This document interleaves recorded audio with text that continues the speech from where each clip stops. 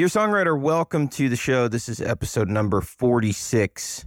I'm just kidding. I have no idea. But I do know that I'm coming up on almost a year of this podcast, as I mentioned in the last episode. And that's really exciting. So I need to think about something to do for that episode. Haven't thought about it yet. Haven't given any thought. Absolutely going to think about what I can do for you all for the 1 year anniversary when that time comes, which will be coming soon. So today's episode, we're going to be talking about ways to transition between verses and choruses. If you're like me, sometimes you write something, you know it's a verse or you know it's a chorus. Maybe you have both sections, but you have no idea how to get from one to the other. There feels like there's no smooth way to do that. So I'm going to introduce 3 ways that you can do that. Maybe you've already done that yourself, and maybe you just need to hear from someone else. So thanks as always. Let's do it.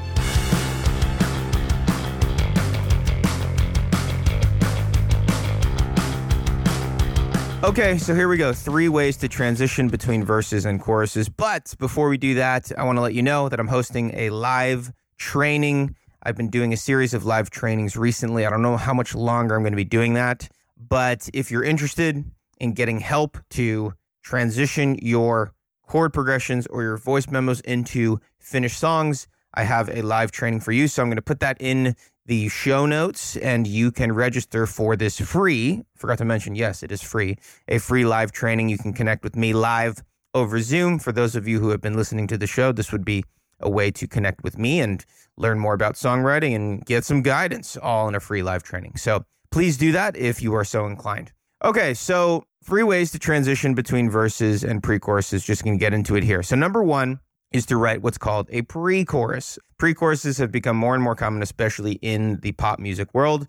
And it is exactly that. It is the part before the chorus, between the verse and chorus, to transition you into the chorus. So because it's a transitional part of the song, it should be treated as such. So a lot of times there's a little bit of a shift in the energy, a shift in the melody, a shift in the lyrics, a shift harmonically in order to facilitate that transition. So as an example, if your verse consists of melodies, consists of notes that are perhaps more mid-range, and your choruses consist of higher range notes, longer notes, which can be fairly standard, maybe your pre-chorus from a melody standpoint and a range standpoint is somewhere in the middle of that, or maybe even the pre-chorus goes a little bit lower to create a little bit of contrast between your verse and your pre-chorus, as well as your pre-chorus and chorus. So to treat it as a transitional stage, I think is really important, okay? From a lyrical standpoint, this is where it can be a little bit interesting, right? So generally, your verses are telling the story. They are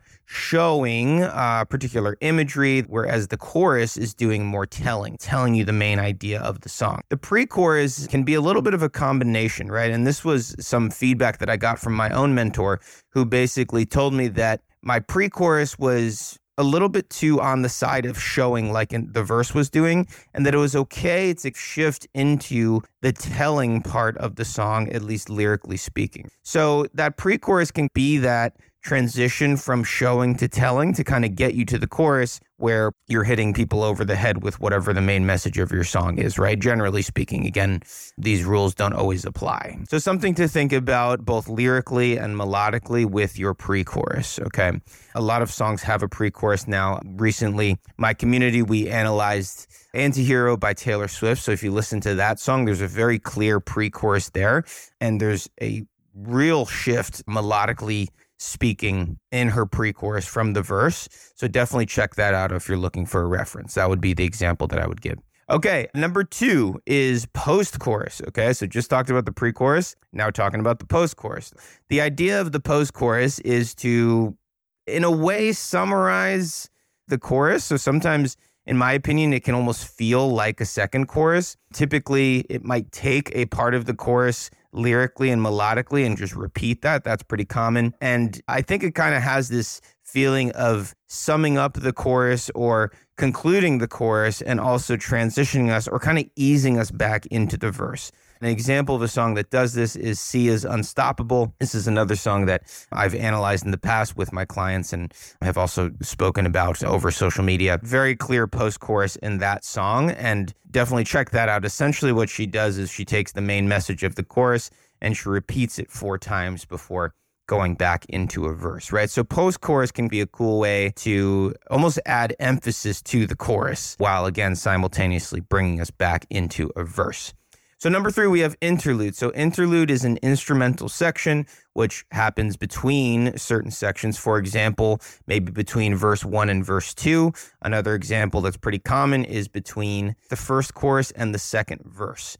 The reason you might want to do this is perhaps you have an instrumental hook that maybe you introduced in the intro of your song, and you can kind of bring that back in an interlude between one of those sections, whether it's verse and verse or chorus and verse.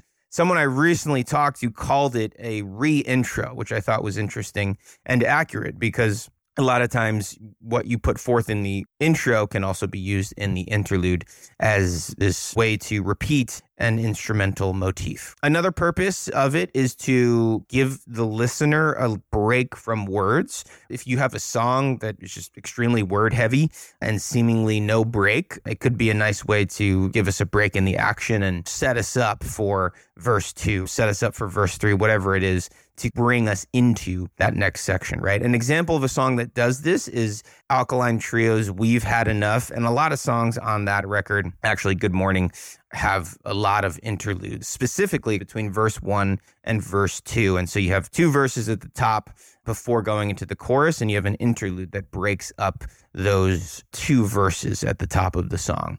I've used a lot of interludes. I really like interludes. I especially like interludes between chorus and the second verse. I think that can be a natural way to bring the listener into the second quarter of the song or next chapter of the song, whatever that might be. Okay, so I'm going to summarize. We have number 1, pre-chorus.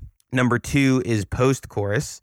Number 3 is interlude. Again, if you have written a part, a melody, you've written some lyrics, and you're like, I know this is a verse, and you've written something else, you're like, I know this is a chorus. Sometimes the transitions can be really challenging, and oftentimes it's not a matter of trying to create that exact smooth transition from part A to part B. Sometimes it can be helpful to add a section like a pre-chorus, like a post-chorus, like an interlude to make those transitions. So once again, thanks for listening. As always, I always like to be brief with these episodes because I want to give you the information that you need. I don't want to throw in all this small talk kind of like I'm doing right now. Just want to kind of give you the goods that you can go and implement.